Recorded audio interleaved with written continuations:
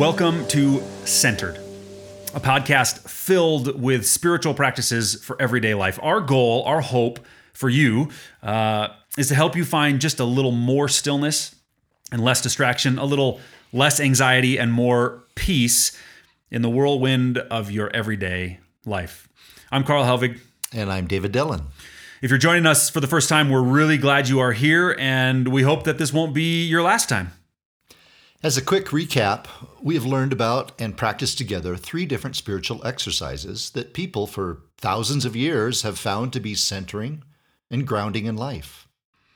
Those 3 practices are breath prayer, praying with your body, and the practice of praying scripture called Lectio Divina. Again, we really encourage you to go back and listen to the past 3 weeks. Today, we're going to talk about a fourth and our final practice for this season of the Centered Podcast. It's called imaginative prayer. To start that off, I want to talk for just a second about the imagination. See, in our modern Western world, when we think about our brains and all of the amazing things we can do with our minds, we tend to think about just one specific part of our thinking, namely our rational thought. A couple observations about that. First, clearly the ability to reason is not the only ability our brains have. Second, prioritizing rational thinking over other forms of thought like imagination or creativity or abstraction is more of a modern point of view than it is a universal human view. Throughout history, so many people have seen the imagination as equally as significant as our rational capacities. There's even been times or cultures where the imagination has been valued above rational thought. The same is true for many Christians. So here's my invitation, especially if you're more of a reason and rational thought kind of person. Don't think of this as imagination versus reason. Rather, think of the imagination as a complementary way to use your mind. God created us. God created our minds both with the ability to reason and with the ability to imagine. And both of those abilities we have the potential to be powerful and meaningful in our prayer. I believe you're going to find this to be a significant and meaningful exercise. So that said, David, these practices we've been sharing with people, we didn't come up with these. We've said it before. Faithful people for hundreds, in some cases thousands of years have been using these practices for the same reasons we're engaging them. People desire to find a stillness and a centeredness in life. And so in that sense, these practices have stood the test of time. They're important ways that God's people have connected with God. Yeah, that is a really important thing to remember. The history of people truly seeking God is filled with spiritual practices like these. And this week's practice is one tradition that has been particularly significant in my own life. So I'm excited to share it with our listeners. It comes formally from the life and teachings of one man, St. Ignatius, who was an important figure in the Counter-Reformation during the 16th century. Just a few years after Martin Luther did his important Reformation work in Germany, the Catholic Church had its own internal reform that happened. And they were seeking to get the church back on course with following and honoring the God of Scriptures. As I said, that was called the Counter-Reformation, and Ignatius was an important part of that work. He was from Loyola, Spain, and is often referred to today as Ignatius of Loyola. He became a Christian leader who taught a number of spiritual practices that were initially designed for participants to do in an extensive 30-day retreat. And they are commonly referred to as the exercises or spiritual exercises. People across the world and throughout the generations have found them to be powerful and meaningful ways to center their lives and pursue God. And David, you've had some significant personal experience with really taking a deep dive into these practices. Would you tell us a little bit about your personal experience? Sure, I would love to. As I said, the exercises were initially designed to be done in a 30-day retreat setting. However, even in Ignatius's times, he found that people could not leave their jobs and families for 30 days to go on retreat, as wonderful as that sounds. So he adapted a version of them to be done over a 9-month period, calling it a retreat in everyday life. And that is the format that I did the exercises back in 2007 as part of my training as a spiritual director. During that 9-month period, I met pretty much every week with a spiritual director and filled up a journal full of reflections, confessions, and hopes as I engaged with Ignatius's material. The great thing about his material is that so much of it is direct interaction with the life of Jesus through concentrated time in the 4 Gospels. This is where the imaginative prayer piece comes in as part of the exercises.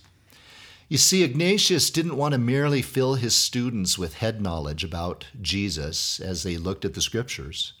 Instead, he wanted them to encounter the resurrected and living Jesus in the deeper way that he had encountered him through his own rather miraculous conversion from a womanizing, immodest soldier in the Spanish army.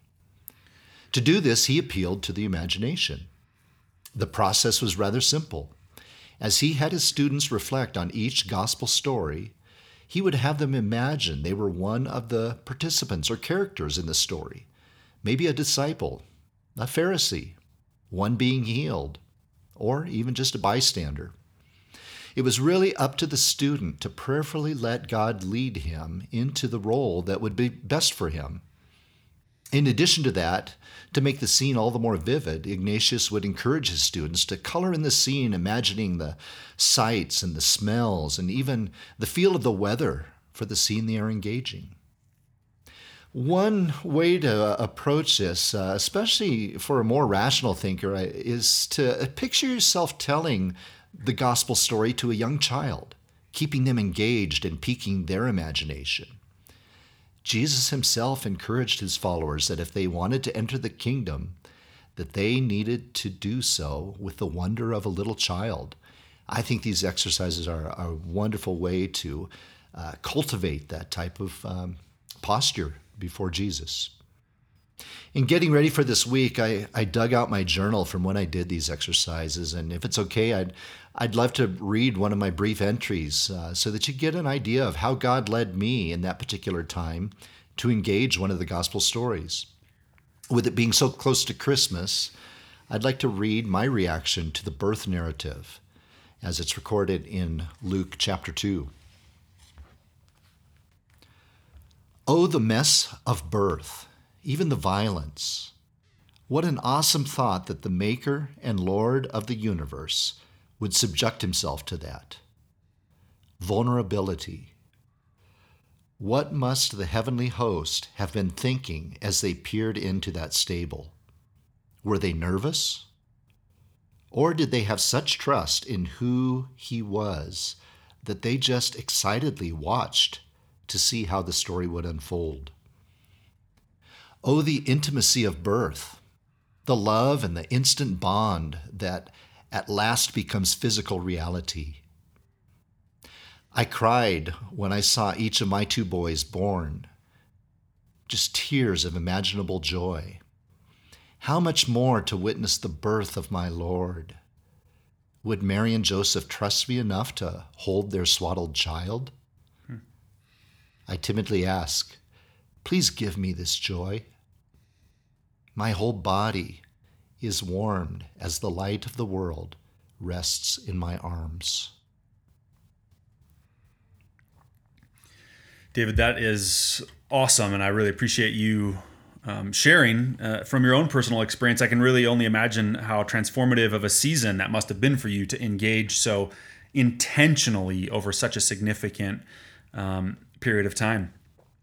With that in mind, I want to introduce us now in a little more detail to that practice of imaginative prayer. David already explained a little bit. We're going to try to engage with our imagination, the sights, the sounds, the feel, the hustle and bustle of these gospel stories. So many stories in the scriptures are just filled with rich and vivid detail. Now, the first thing to mention is that this prayer is a natural extension in some ways. It's even just sort of a different version of the practice we engaged last week, Lectio Divina. In imaginative prayer, we're going to follow the same structure, practicing stillness, reading through a passage of Scripture 3 different times, and prayerfully discerning the significance or meaning of that passage for our own life. The difference will be in how we are prompted to engage with the Scripture during each reading. You may recall, and if you didn't, again, listen, I'd encourage you to go back to next week, but you may recall with Lectio, we prompted you to seek a specific word or phrase that stood out to you, to then let that word or phrase inform your understanding of the scripture as the whole, and then to draw some sort of a conclusion for your life why that word or phrase stood out to you. Here's the new prompts we're going to give you with imaginative prayer today. We've again broken it up into 5 parts. First, we begin with rest, continuing to practice that foundational stillness we've been seeking together all along. Then, in our first reading of the passage, we imagine. We simply let the sights and the sounds come to life. Third, as David mentioned, we locate ourselves in the passage. Which character are you? Where are you standing in the scene? Fourth, we listen. As we read the passage again, we consider, how am I responding to the scene that is unfolding? And also, how is Jesus responding to me? Is Jesus speaking anything? And then last, we learn. Whatever it is we hear God speaking to us in these readings, let it sink a little deeper into our lives. So the process is rest, imagine, locate, listen, and learn.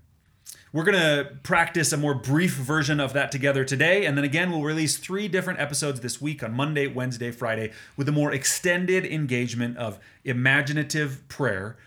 And we'd really encourage you to fully engage your imagination with Scripture as an opportunity for God to speak to you.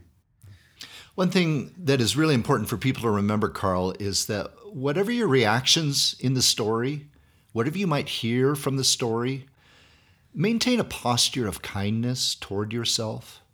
Remember, you're doing this praying of the Scriptures with Jesus. Often in exercises like this, people might find themselves experiencing any number of hard emotions, or there might be difficult memories or painful experiences that are surfaced from the past. This is not a time to beat up on yourself. Rather, this kind of reflection is meant to be eye-opening, a learning experience. In fact, that is the thrust of the whole first part of the Ignatian exercises, before even getting to the gospel stories, that God is all good and all loving, and that his purposes are always redemptive, meant to move us forward in life and closer to himself. Yeah, thanks, David, because that is a really, really important reminder. With that in mind, like I said, we're going to go now through a short version of an imaginative prayer. So make sure that you're in a place where you can spend about 5 minutes or so. And so here we go with our first practice of imaginative prayer. Thanks, Carl. The scene that we've chosen today comes from the end of chapter 10 of Luke. And so, again, to begin our time, let's enter into a posture of rest. Find a comfortable place where you can sit and take in a few centering breaths.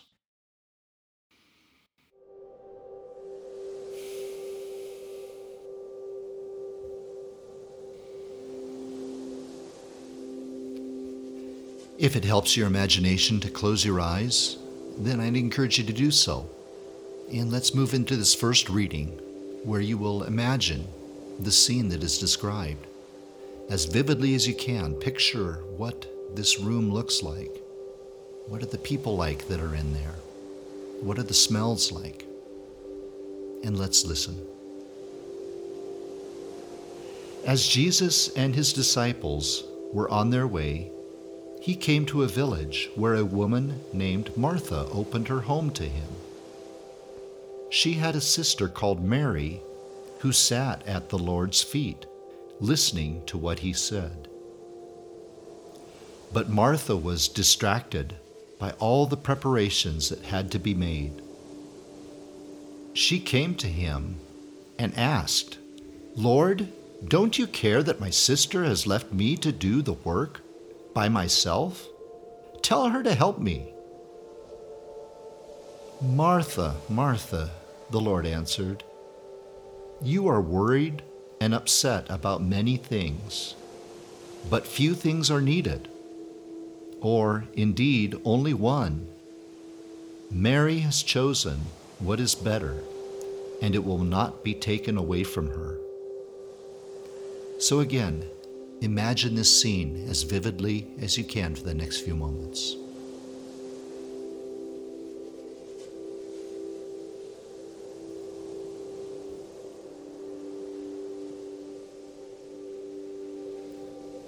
For the second reading, locate yourself in this scene.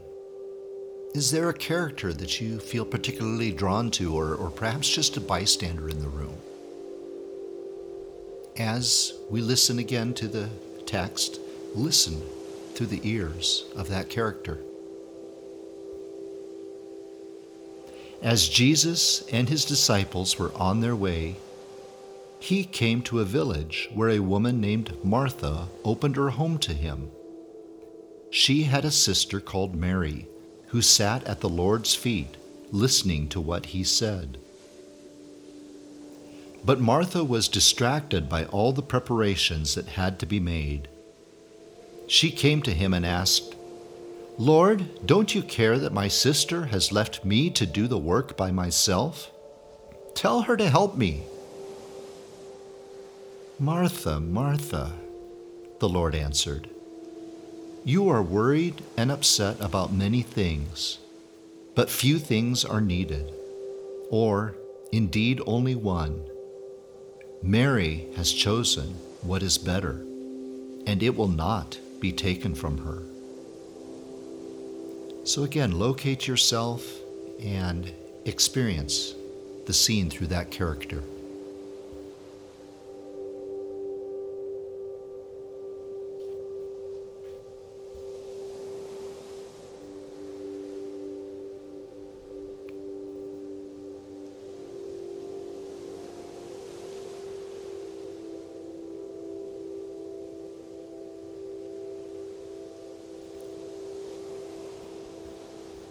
For the third reading, listen. Listen to what you may be asking of the others in the room in this scene, and then particularly listen to what they might be saying back to you in response, and especially, what would Jesus say to you? As Jesus and his disciples were on their way, he came to a village where a woman named Martha opened her home to him. She had a sister called Mary, who sat at the Lord's feet, listening to what he said. But Martha was distracted by all the preparations that had to be made. She came to him and asked, "Lord, don't you care that my sister has left me to do the work by myself? Tell her to help me." "Martha, Martha," the Lord answered, "you are worried and upset about many things, but few things are needed, or indeed only one. Mary has chosen what is better, and it will not be taken from her." Again, as you sit in this scene for a few moments, what would Jesus be saying to you?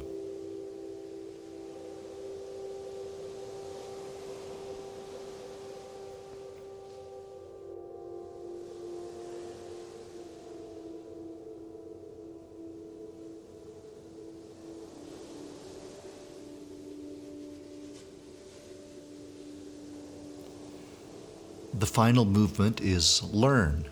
That is, what do you want to take away from this time in God's Word today? What things do you want to remember as you go through this day? This might be a good time to have a pen in hand and jot some things down.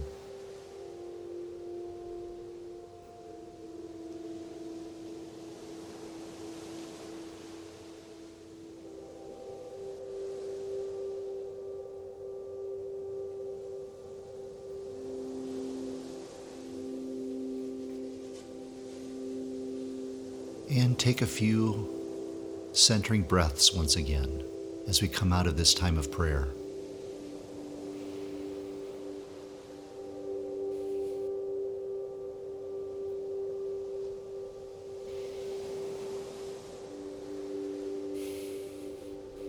Thank you so much for joining us today. And please do join us for the 3 episodes to follow this week, where we will practice more imaginative prayer. May God bless you on your journey.